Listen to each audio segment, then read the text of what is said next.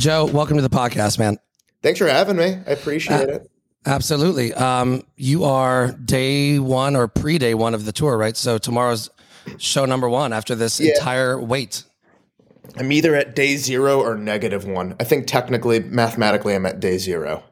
So tomorrow's day 1. Yeah. All right. Yeah. Mathematician. I'm not. So I'm just going by I'm using my subtraction skills, which are nary at best. Yeah. I'm with you, but it's got to be a good feeling to finally go do this again. I mean, did you guys have any other shows over the summer or anywhere else? Or is this the first one? I haven't been on tour in probably nearly 2 years. I might be overextending that a little, maybe 1.5 years, but I mean, it's been the pandemic plus I'd have to go look on a calendar or a website to find out the last tour we finished. But yeah, probably nearly 2 years since I played a show.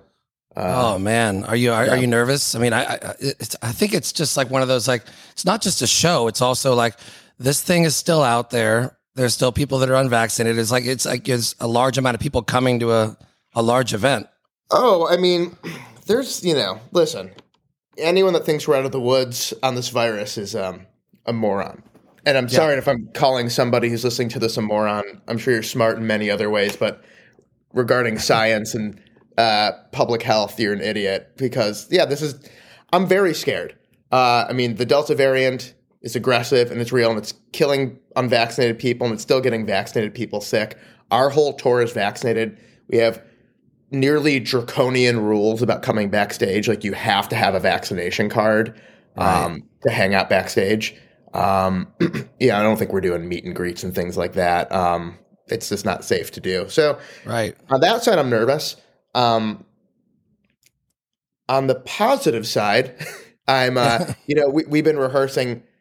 Well, we did rehearsals in Tulsa, Oklahoma, at the Box Center. Those were just for Fall Out Boy, just to like get our production going. And then we've been doing rehearsals here at whatever this stadium is called. I'm not a baseball guy, so I'll tell you the name of the stadium: the Globe Life Field. So we've been doing. Yeah, I just had to go to my calendar for that.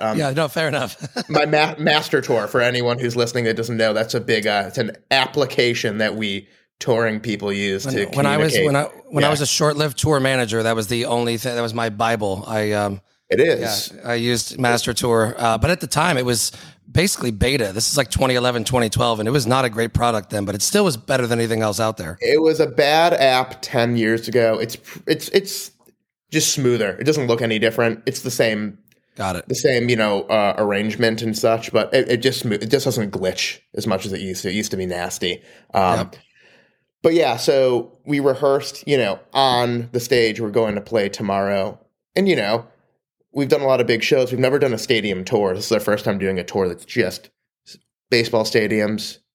Holy shit. And it's exciting. Like to go and, I mean, that part is exciting. And I was talking to one of my best friends, comedian and sometimes comedy metal musician, Brian Posehn. And he's been doing stand-up for fucking ever since like the late 80s, I love Brian. I saw him the first time with Patton Oswalt in 2001 in Athens, Georgia. I went to go see. There you go. Yeah. See, Patton you're along and Brian crushed it. Yeah. I mean, they're both masters. But like Brian was telling me, he's starting to do stand up again, and he was like, "Man, do you still get nervous before you go out and perform?" And I'm like, "I do." He's like, "Oh, okay, that makes me feel better." I'm like, "Yeah, I feel like if you don't, then you're not excited.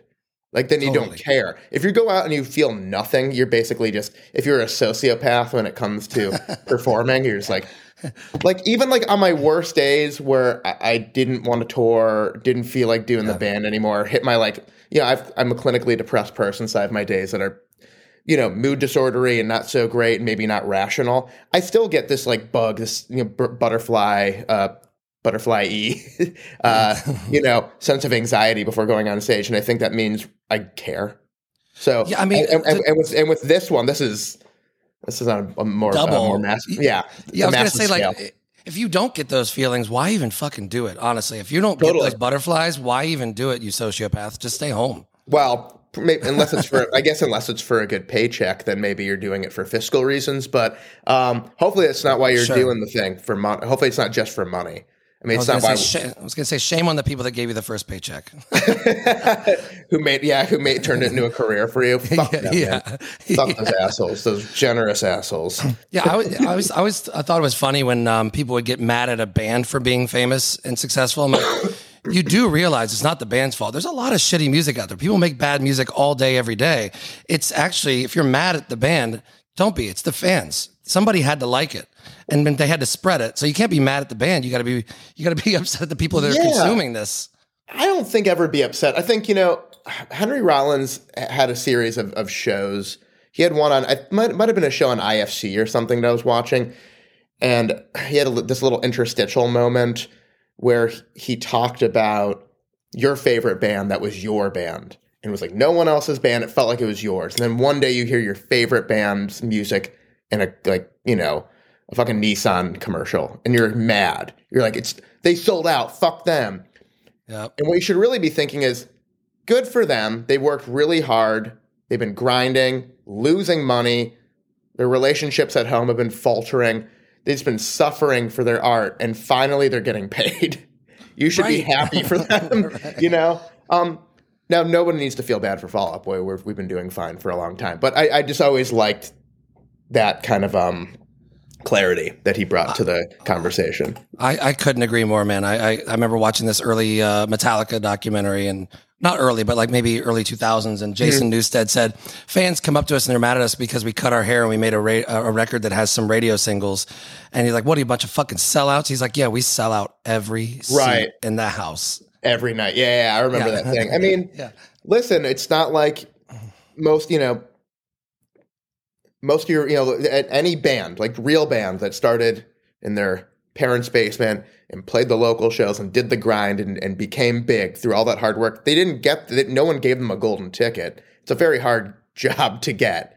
I think the entertainment business in general, whether it's music, television, film, whatever it is, it's a less than 1% success rate. So anyone that does make it, like it or not, worked for it. Nobody Lou Pearlman them into the business and was like, here you go. I have this, I put these things together.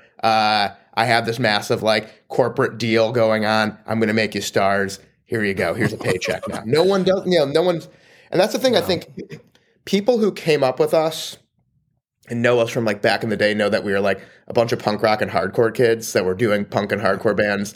Then we started Fall Out Boy. And then we did the thing just like our hardcore bands. We played small clubs. We played people's basements. We slept on floors with cat shit on them, all sorts of stuff to get to this point, It was, we've been a band now for 20 years.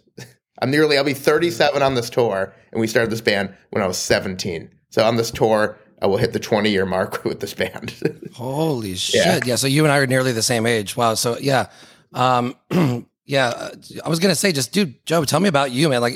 I know you're 20 years in with the band, but and I know that you guys started off in the punk hardcore scene, but the toughest thing that I found, I was in a band for a long time coming up during that same time period. We had basically little to no success compared to you guys, but I know how hard it is to live in a van, sleep on cat shit ridden floors, eat ramen noodles, get in fights over the dumbest shit.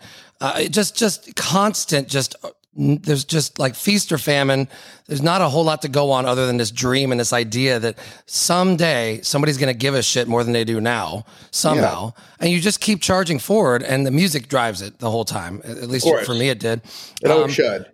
But yeah, tell me about that struggle for you, man. Because to me, that's the most compelling part. And a lot of people that listen to this, they just really love to know, it's not instant. It's not fucking instant. This thing is never instant. It's the long haul. And if you know that going in, and you're willing to understand, this is a long game. This is not like you said, a Lou Pearlman American Idol moment where it's just boom, here it goes. Then I think it gives people hope to hear these types of stories and just understand. Sure, yeah. And just going back to the whole Lou Pearlman and American Idol and all that stuff, I'm not saying those people didn't have their own individual struggles prior to getting into this, situation that was kind of more of a fast track to success. And I'm not saying their experiences aren't fucked up also. I'm just, or as valid, far as, right? Yeah, or valid. No, I don't want to take it. I'm not going to be the kind of guy that's like, fuck them, they had it easy and I had it hard. Everyone has struggles. They're all different. Everyone has them myopically. Everyone has them. I think everyone has relatable struggles, etc. But I'll say this from my perspective. I think everybody respects a band more when they know they started from the bottom. And we definitely started from the bottom. We're not poor kids.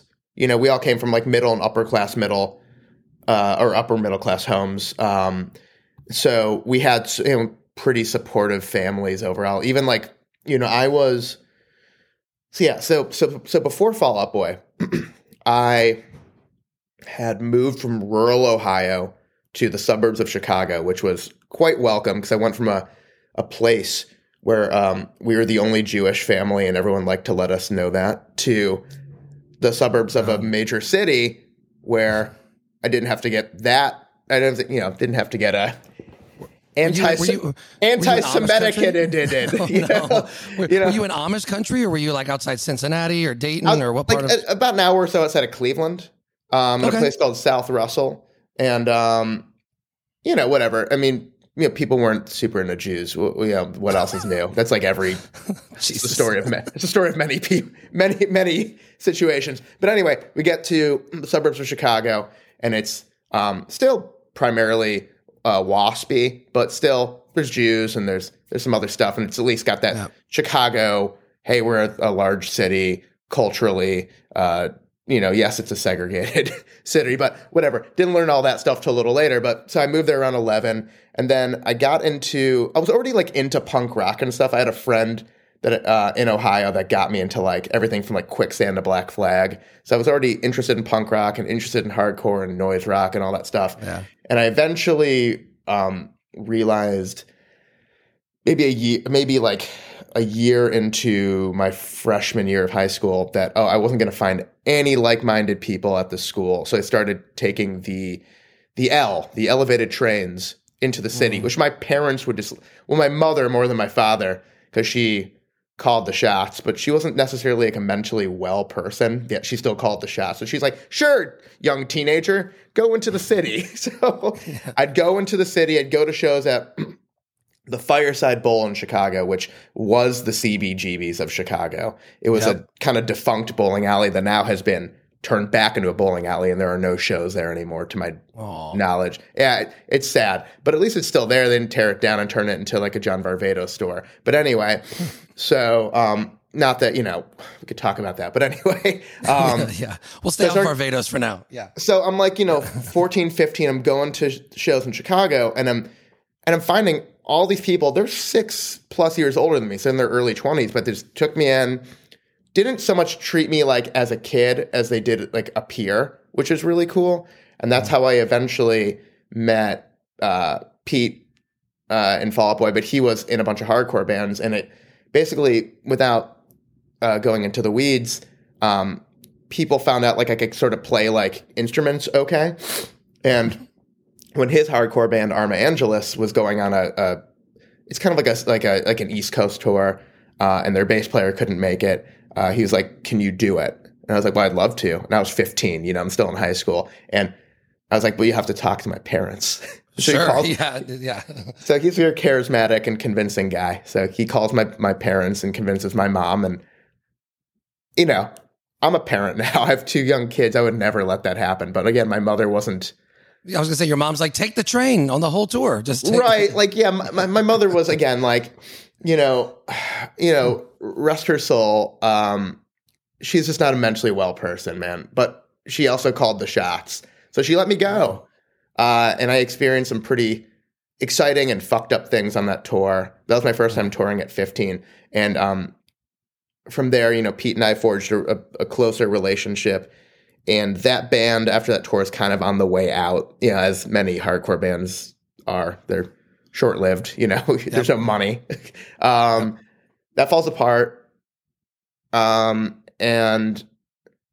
over the course of the next couple of years, we both felt that like the hardcore scene in Chicago had just, and I don't think it's this way anymore. It just felt at the time that it was like leaning into some of that kind of what was once felt as like the New York City kind of like thuggy mentality. It was really, that was kind of the vibe, and it just felt very negative and very aggressive. And we'd been in our fair share of fights and stuff like that, and I think we wanted out of that negative environment. I don't think the scene's like that anymore, but and I love the Chicago hardcore scene. I no ill will. It gave me everything, honestly. And I still have so many friends from there. I love all of them.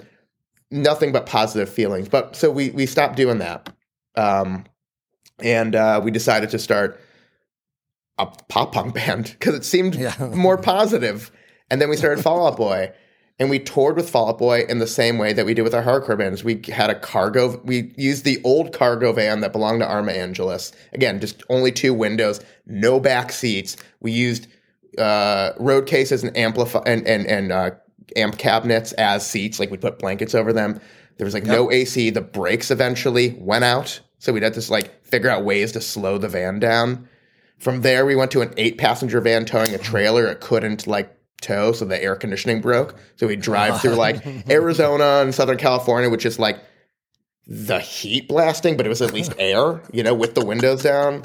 We got in fights. We slept on, all sorts of different types of animal shit floors, and we saw really screwed up things, and maybe we did some screwed up things as well. It's hard to remember everything, but, and for a long time, the only thing that kept us going is that people liked us, fans of music liked us. Because I'll tell you, the industry had zero interest in us. It was really hard for us to get a record label interested. It was really hard for us to get people interested in managing us. We were not the cool thing. We had a really hard time. What year was this? 2002, 2003, 2004? It's around 2003. Who were some of the bands for people listening that you were touring with at that time that might be recognizable that ended up doing things as well, or some of your favorite bands you guys hit the road with during that time? I can mention a bunch of bands that I'm not sure if they're around anymore. Sure. One band from Chicago that signed to Victory Records that isn't around anymore, Spitalfield. We toured with them a lot. Armor for Sleep from New Jersey. We toured with them a lot. Them. Yep.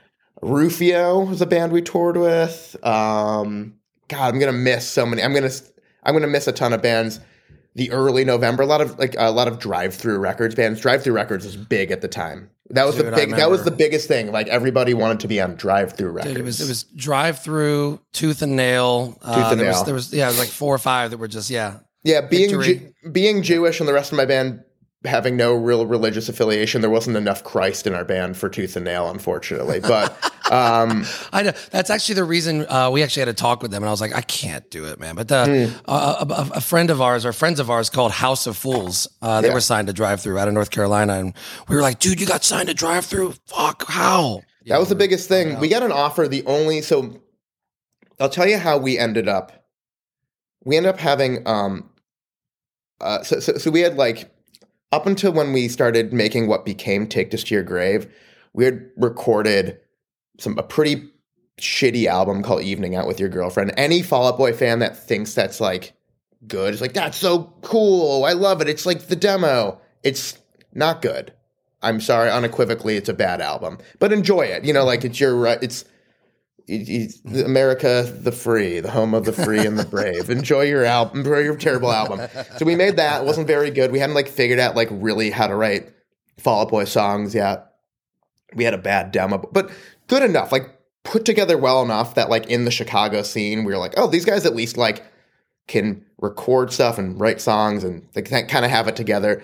I think it was a little more kind of veneer than there was depth at that point, in my opinion. And then we had figured out what we wanted to write, which is basically, and I've talked to Chris Connolly from Saves the Day about this. It was we just wanted to make our own version of Through Being Cool, because that was and it still is a really great record.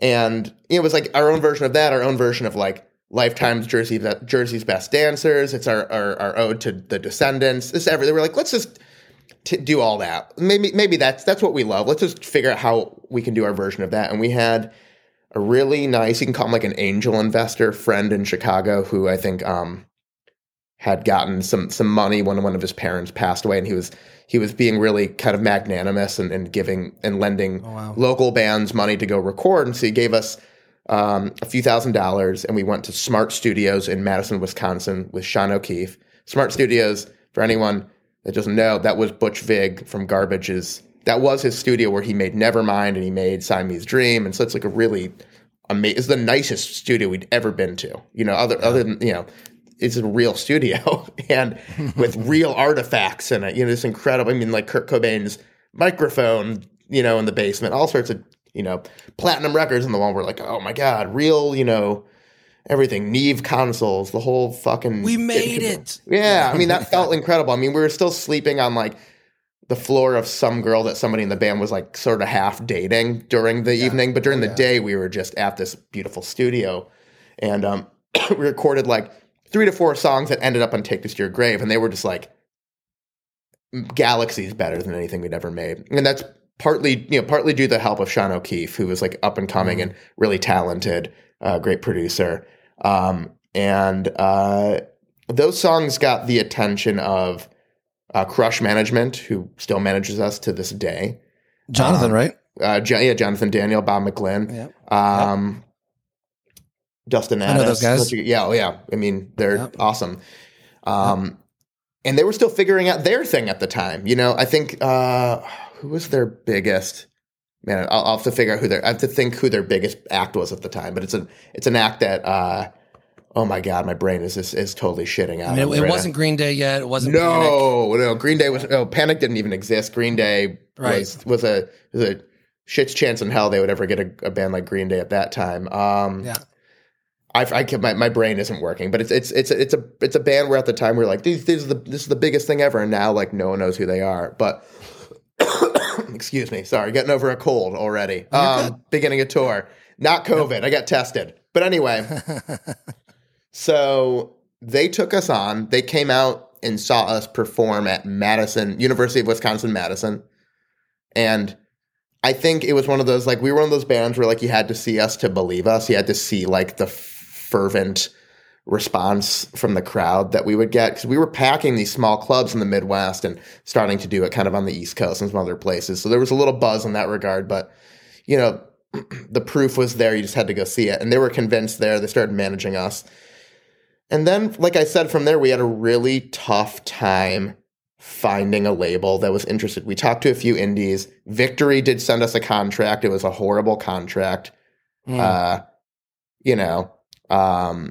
no to that one. Well, I don't know how well known it is about those deals that Victory used to send out, but they were not advantageous to the artist. Sure. And so we turned that one down, and then the only one that sent us that was, I mean, again, there weren't a lot, but Fueled by Ramen was the only one that was like, that sent us a cool deal that we liked them partly because, half the label is owned by somebody in an actual band, Vinny from Less Than Jake.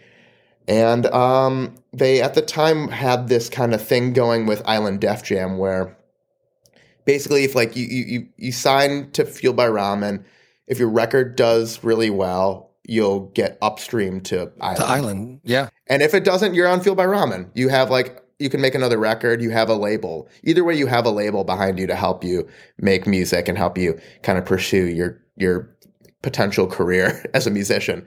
And so we did that, and we gave them like what was half of Take This to Your Grave, and they're like, awesome, here's money, go do the rest.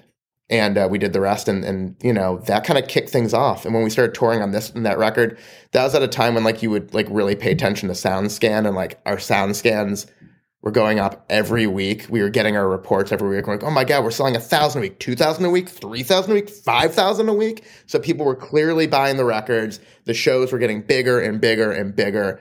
And then Island took us, after that. Yeah.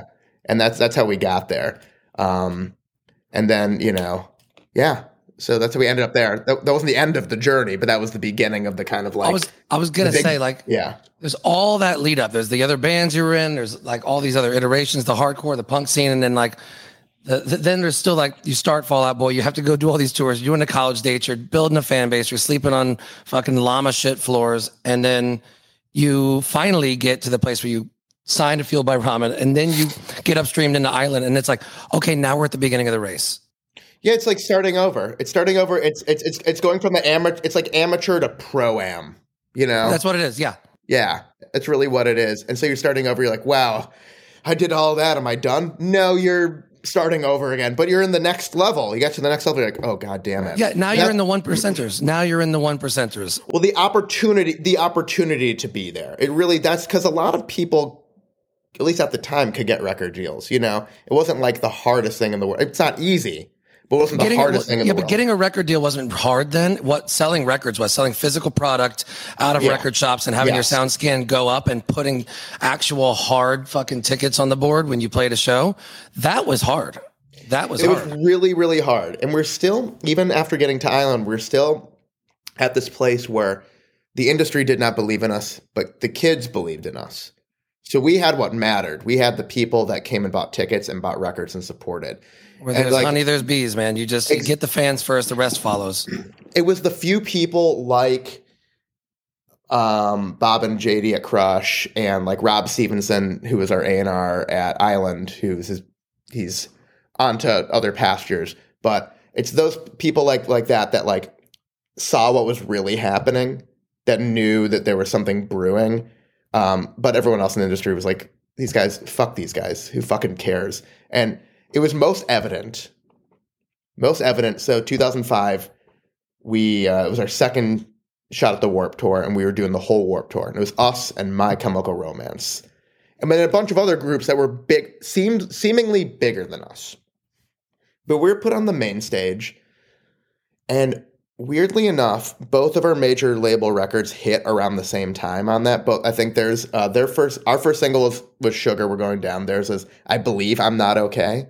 And you could see, I know it happened for us. I'm pretty sure it's the same thing for them, because we became very thick as thieves over this kind of like overnight sort of success that it seemed.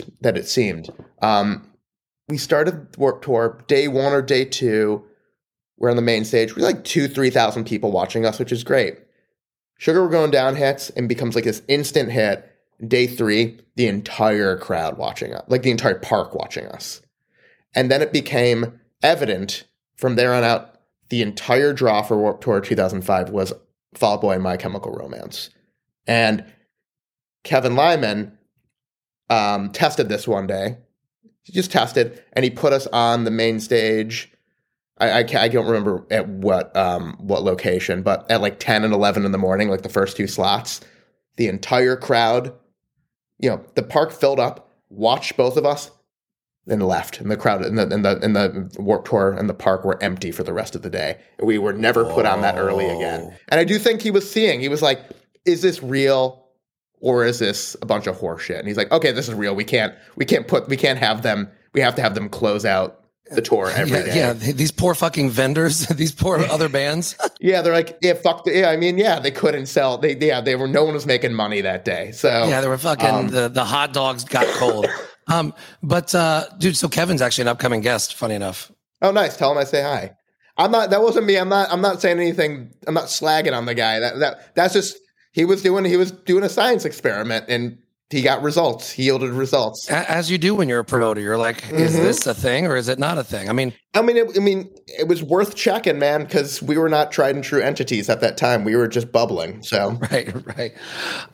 Dude, first of all, I'm sure you could keep going down this road and tell me the entire 20-year story, but there's other shit I actually wanted to get to. I took some other notes that I find really, really interesting. First of all, I don't know if it has anything to do with touring for all these years and wearing a guitar on my back, but I also have been having serious back problems.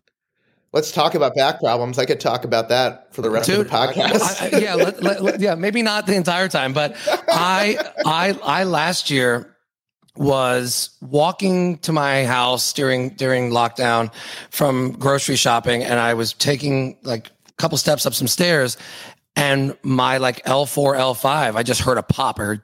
It was like I know that well. And I dropped to the ground. My legs gave out, dropped to the ground, and I've never felt. I mean, I've felt pain before. I've broken bones. I've split my head open many times. This was on some other level that you can't explain to somebody unless they feel this. Yes. I screamed, and I couldn't help but scream because the pain was so severe. And I had to army crawl up 2 flights of stairs to get into my place. I crawled in, and I basically called like an emergency chiropractor and 911. And like, I couldn't get off the floor for hours. They had to come lift me off the floor in my own place. Cause couldn't stand. That sounds about right. I'm sorry that happened, man. That sucks. But I mean, really I was going to ask you, like, so what's been going on with you? Is it similar? Well, you want to know when I got my first back surgery? It was when I was 17. Oh, wow. So I have degenerative disc disease, and now I'm at the point where I have arthritis in my back. I'm on a Celebrex. have to take Celebrex daily right now on this tour. It's an arthritic medication. So to be in my like late 30s and be like, I have arthritis is not something I'm excited about, but it is what it is. But yeah, man, I've had 2 partial discectomy surgeries. I avoided a third one with a stem cell injection, which did save me for about 4 or 5 years. And then recently during this pandemic, I've been working out really safely with a phenomenal trainer who really is the best version of a Nazi, about form, not about hate. She's a Nazi about form. She's wonderful. So acceptable reference. Acceptable reference. Nazi reference, right? Yeah. So if anything, I found out with this most recent injury that the working out stopped me from getting hurt sooner because my back muscles were so strong. But one of my L4, L5 discs is now so thin and pulverized, it's basically not there. So now I have vertebrae grinding on vertebrae currently. That's what I'm doing this tour with. So, when we were going through rehearsal, we were going through and like really, going through every beat of what's going to happen. And at one point we're going to come out and take a photo with the crowd, and my 3 guys in my band are bending down. I'm like, that's not going to happen. I just have to stand up. I can't bend down. I can't let my bones grind right now. As fun as that sounds, it sounds like a cool skate. The bone grind sounds like a cool skate trick. It's a terrible human trick. So I can't do that. Yeah, man. And, I've had 3 cortisone shots leading up to this tour. They kind of stopped working after the 3rd one. And so, yeah, now I just have I'm going to, when I get home, I'll talk more to my spine doctors. I have a team. I have a spine doctor team. But yeah, so I know that stuff really well, man. That pain is truly debilitating. You can get fully stuck, and you don't realize how. Logically, it makes sense that your back and your core and all that they're the center. But until you are laid up with the nerve being pinched by the 2 vertebrae, and you cannot move your entire body because of this one little nerve, nerve pain is horrible. You don't. Said debilitating it is when your back isn't working properly. The rest of your body can't do anything. Like nothing's working. That's a big thing people don't understand too. Like when you have a herniated disc, so it's like, you have your discs in between your vertebrae. And what that means is like your disc is like popped out of the sack and it's like just back, falls backwards and starts just like hitting the nerve. And the biggest part of the pain is less about the back and more about the nerve pain. That often, like if it's in your L4, L5, which is your lower back, which those are where all my lower discs are, all my diseased discs. So I know that really well. It hits your sciatic nerve, which shoots down your leg. For me, it's my right leg. And it's, I have, my leg hurts. Like right now, even my right hip and my right knee are definitely like a little wacky. It's honestly not as bad as it's been, but when that pain is really bad, let's say you're walking, you can't step more than, I'm not even kidding, half an inch at a time. The pain is brutal. There's no position in which you can be in for relief. And it is like, when doctors go like, on a scale of 1 to 10, with that one you're like, 11, 12, 15, I don't know. This is excruciating. Truly not high. I was a folded chair. I walked with my hands touching my toes with a back brace on inches at a time for 3 months last year just to go to the bathroom and do things. Like I couldn't actually stand upright. I was folded while I walked.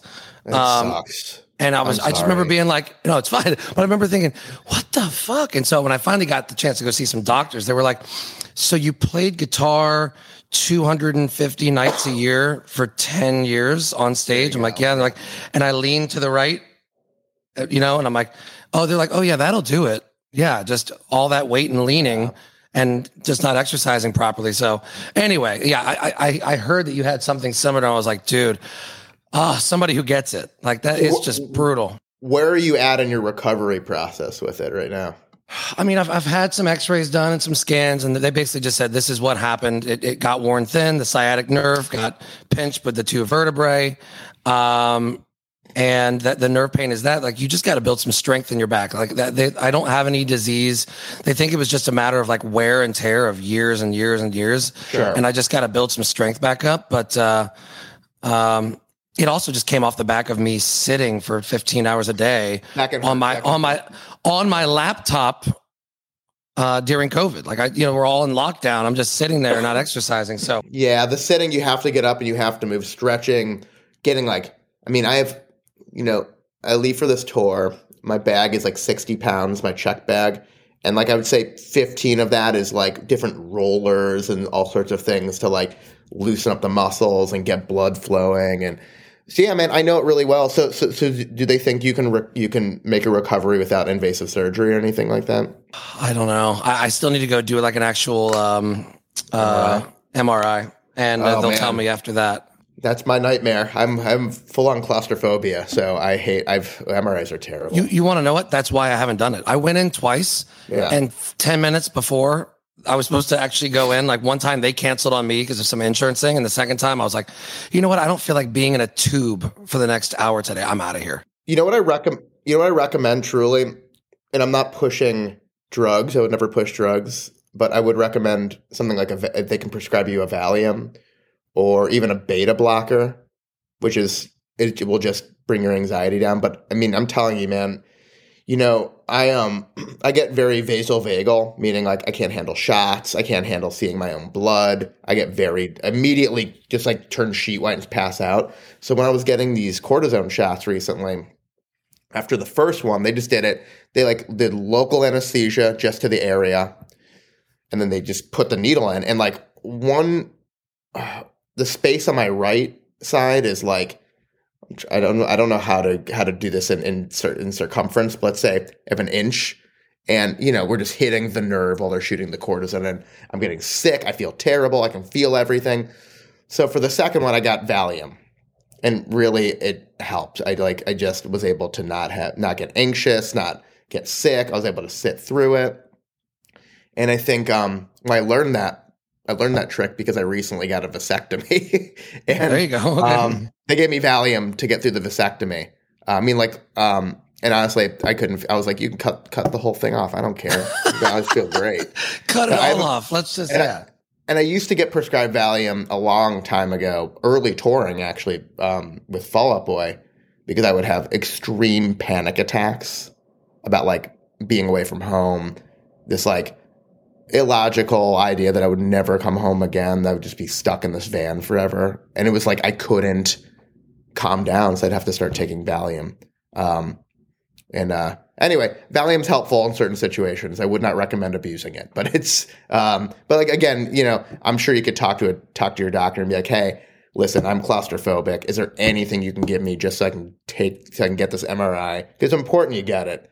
It's important. I mean, dude, to figure out what was happening fully with my back, I got an X-ray, an MRI, and something called a SPECT scan, where they like inject you with a dye, and you wait an hour, and you sit in this thing, and it does like a full like bone scan on you.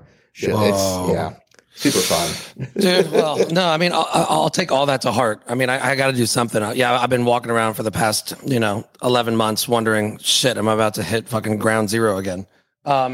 Do it before it gets worse, man. That's all I say. That's all I can recommend. Yeah. Good advice. Thanks, dude. Appreciate that. So, of course. One other thing, I mean, there's a bunch of stuff I want to talk about, but comic books. What's going on there? Yeah, we can talk comics. So recently I did with Rick Remender, we co-wrote a one-shot for a big like Anthrax book that came out on Z2. So everybody that wrote a story for that, Grant Morrison's in there. Poe Sane wrote a story. I think Rob Zombie wrote a story in that thing. It was all a song from Among the Living. So we did NFL for that, and we did a pretty cool, dark, fucked up, funny story for that. And then right now I'm in the midst of, I don't know if I can say, I won't say everything about it, but I'll say I'm doing a book. But Brian Posehn and I are writing a book, like right now 5 issues of something for heavy metal magazine. Oh, dude, that's rad. It's really cool. I don't want to spoil too much because I don't know how much heavy metal would want me to. I don't even know if they want me to say that, but I'm going to say it anyway. But that will be coming out, and it's really, really, really good. We have a great team. Scott Koblish, who does Deadpool, is doing that. Drew it. It looks awesome. It's really good. And then there's some other stuff. Brian and I are working on another thing. We've broken all of it. We're just figuring out what artist to get, what publisher to take it to. So I guess I'm doing comics. Dude, man. You know what? It's like comics are coming back, man. My buddy Drew DeCaro, I don't know if you know Drew, but he's like the guitarist for Miguel, producer guy.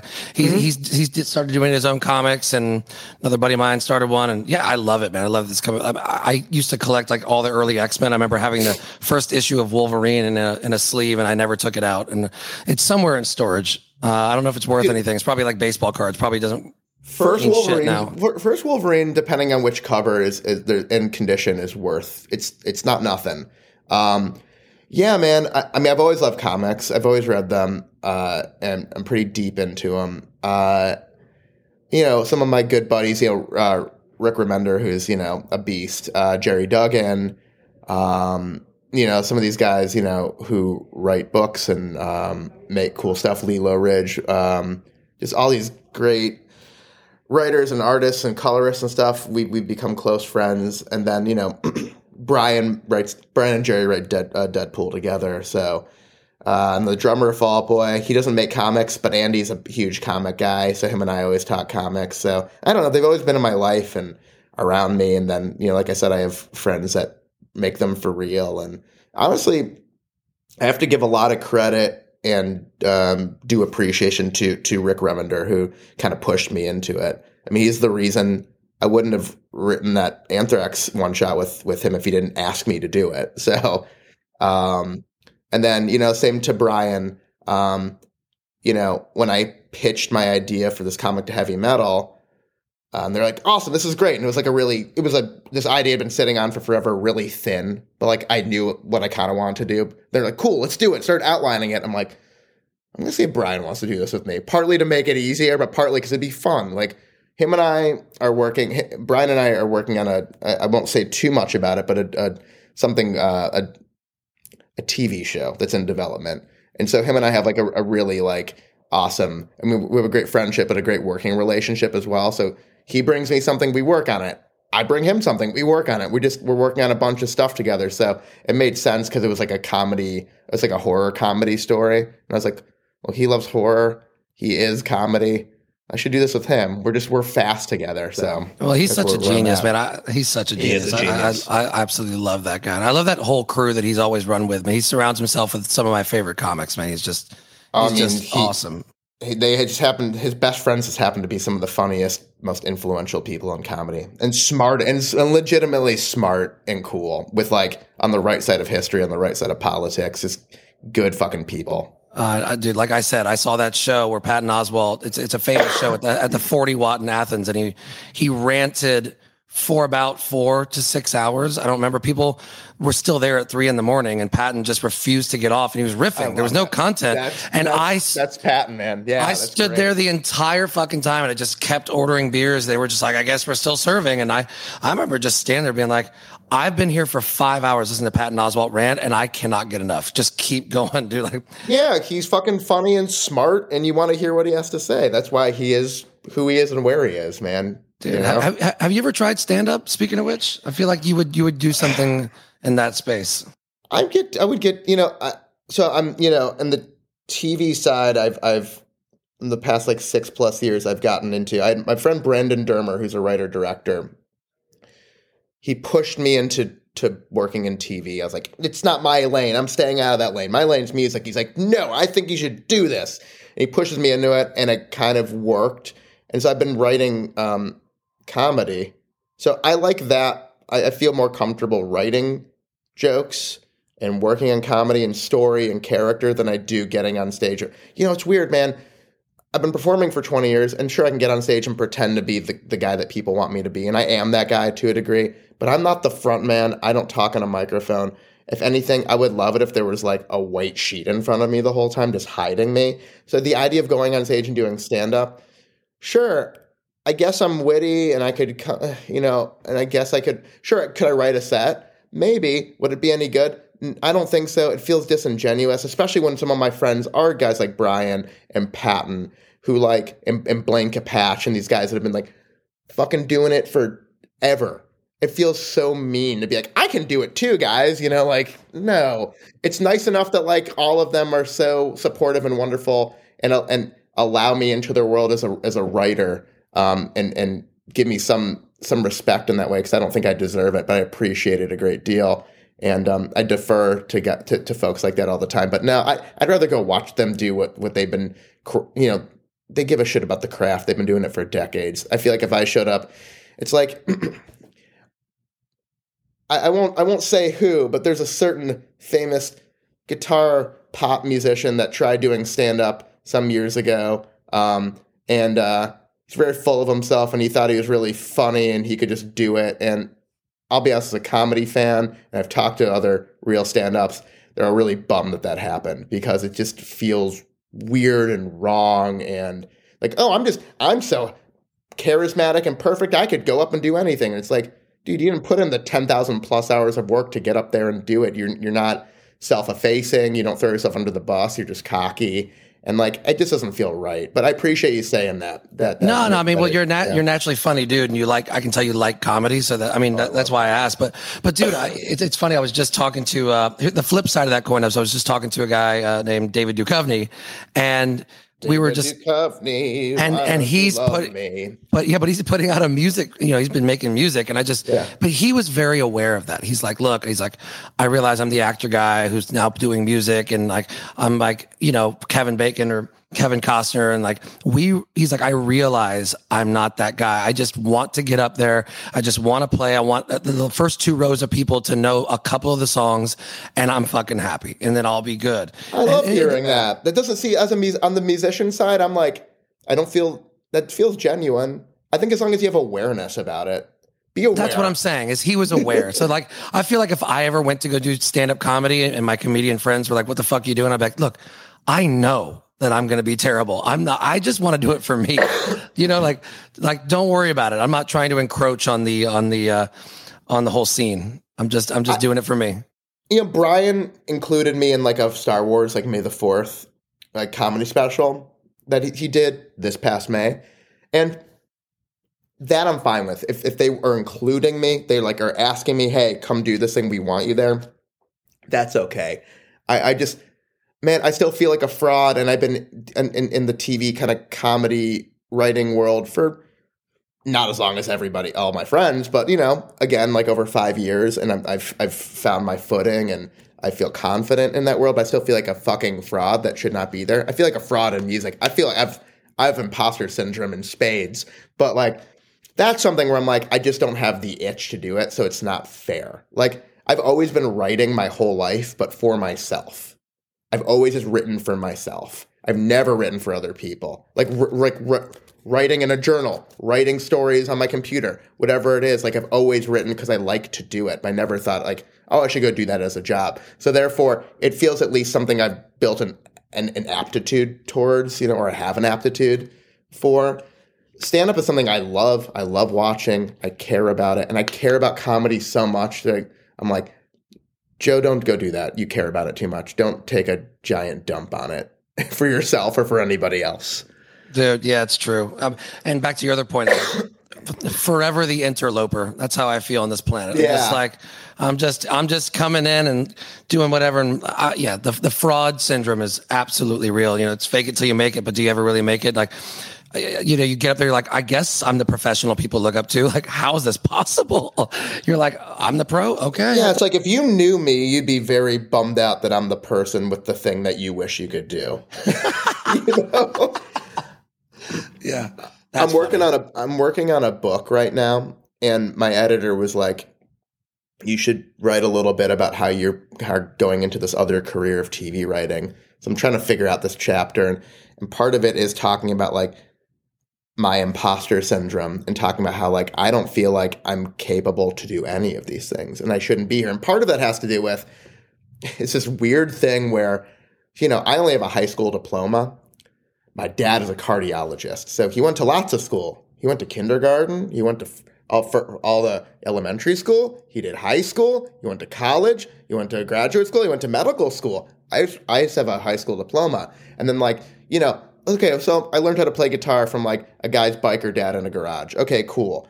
Well, my other buddy, Brendan Small, who created that show Metalocalypse, he went to Berklee School of Music and is like a shred. And he's not a dick about it. He's awesome. He's so cool. But I'm like, I don't have a guitar degree. I have no degrees. I am not official at anything. And yet, everybody's letting me do this stuff. Now, I mean, it's also the company I keep. I definitely like to surround myself with other smart, talented people. So it's not just me coming into a room. But for some reason, people keep letting me come into a room. And I go, why? Why are you doing this? Yeah. Well, I mean, lucky for you and I, our imposter syndromes don't have any, dangerous goals. Right. Fine. Okay. Music and TV. But I never woke up one morning and went, I think I'm going to try being a neurosurgeon tomorrow. I'm just going to show up somewhere and have my friend come over and I'm going to cut his fucking back open and be like, let's try it. Like that Dr. Death story. Yeah. Oh, God. I mean, I would say our goals are not that hefty, which is good. It's probably not dangerous to society, which is good. I just want to make, on the music side, I would like to play guitar and make music that people like and make them happy and make myself happy, make both of us happy at the same time. And on the TV or any other writing ventures, I really just want to make myself laugh and then hopefully make other people laugh. And also feel some things, and feel like not alone. That's like a big, man, I feel alone all the time. So I really am always reaching out. Like you talking about your back stuff, I'm like, oh, cool. Thank you for saying that. I feel a little less alone when I hear somebody else going through the same problems I am. And that's kind of the goal for, is to be able to kind of make human connections and make people laugh and feel good. And also to get paid to do it is a wonderful perk. Though I would say going all the way back to the beginning of our conversation, in starting playing music, it was never to make money. It was to connect with people and not feel alone. Honestly, I made music so that I could make myself and other people feel good and be surrounded by people who had that same feeling at that same moment. And if I could do it 24/7, that's what I was trying to do. Yeah, dude, play a guitar and be around your friends. That was it. And even with attempting to work as a writer, it is really at the end of the day for it's masturbatory. It's for self-pleasure, but it's also I honestly, and I was at the beginning doing everything on spec, all speculative for free. And I did it because I wanted to, because I was this is fun and I love it. And I got a rush from cracking stories and writing good jokes and making other people laugh and other people feel good. And I'm like, oh, this is awesome. And then one day, someone was like, I'll pay you to do it. And I'm like, oh, you can get, oh, right. Of course. This is why everyone does this for money. That makes sense. Oh yeah. This can be lucrative. Oh wow. That's when this stuff that you love, whether it's music or writing or whatever it is, it can becomes a job and it starts to suck some of the fun out of it. Is when it becomes a job.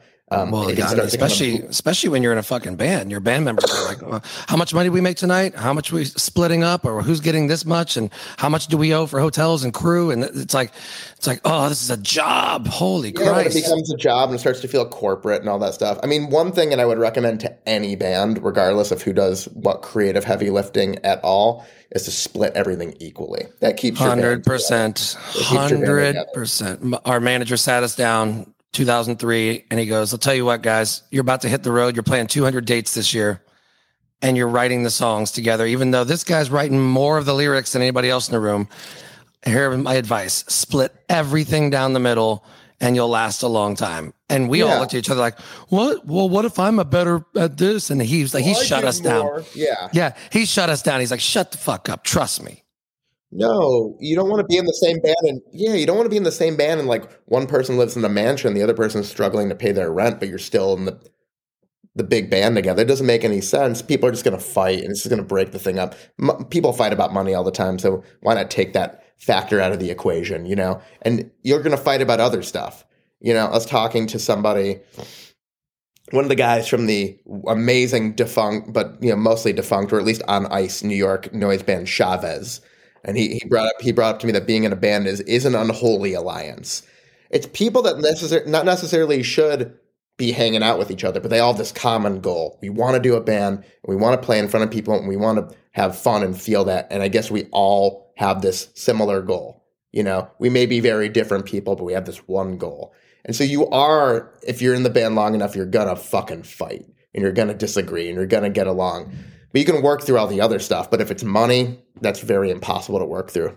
And unless there isn't any argument, you're all getting the same amount of money. You can't fight about that, you know? Yeah. You can be, you know, lots of different people in a band, but if your core values don't meet, it's probably not going to work. No. Yep. Well, dude, I know you got a lot to do today, man. I really appreciate you taking the time. It's been a pleasure. And also like just hearing somebody with the same back pain and giving some advice made me feel better. Dude, you should get my contact info, and I will, anytime you have a question about back stuff, I can give you my perspective if you want it. Dude, I would love it because nobody has been able to relate to me until this conversation. Everybody else is like, really? What happened to you? I'm like, I can't explain this pain. Yeah, man, I'm happy to give you. And also I have, if you need other doctors, all that stuff. Oh my goodness. My children are trying to FaceTime me right now. Oh my That's God. great. Can you hear the FaceTime noise No. Oh, that's good. All Goodness good. gracious. And we can edit it out if it was there anyway. No edit it in. Make it big. Make this the big closing moment. Yeah, that's how it ends. Like there's actually no warning. You're like mid-sentence and there's just a FaceTime ring. That's it. Yeah, that's what I'm hearing right now while we're talking. Well, I'm going to go. I guess I'll go FaceTime my kids, then go rehearse for this rock and roll show tomorrow. Dude, well, have a fucking great tour. And when are you guys in LA? Is it soon? It's in September, the 3rd. Well, maybe I'll try and make it out. That'd be great. Be great to have you. Let me know, man. Yeah, I'll just, I'll be in the front row just with my back pain, with my back brace on. Yeah, wear your back brace on, take your shirt off because you know how I like it. And let's just do this, man. Let's get this going. Oh, good God. All right, dude. Well, have a great first show, man. Thanks, buddy. Appreciate it. Later, bro.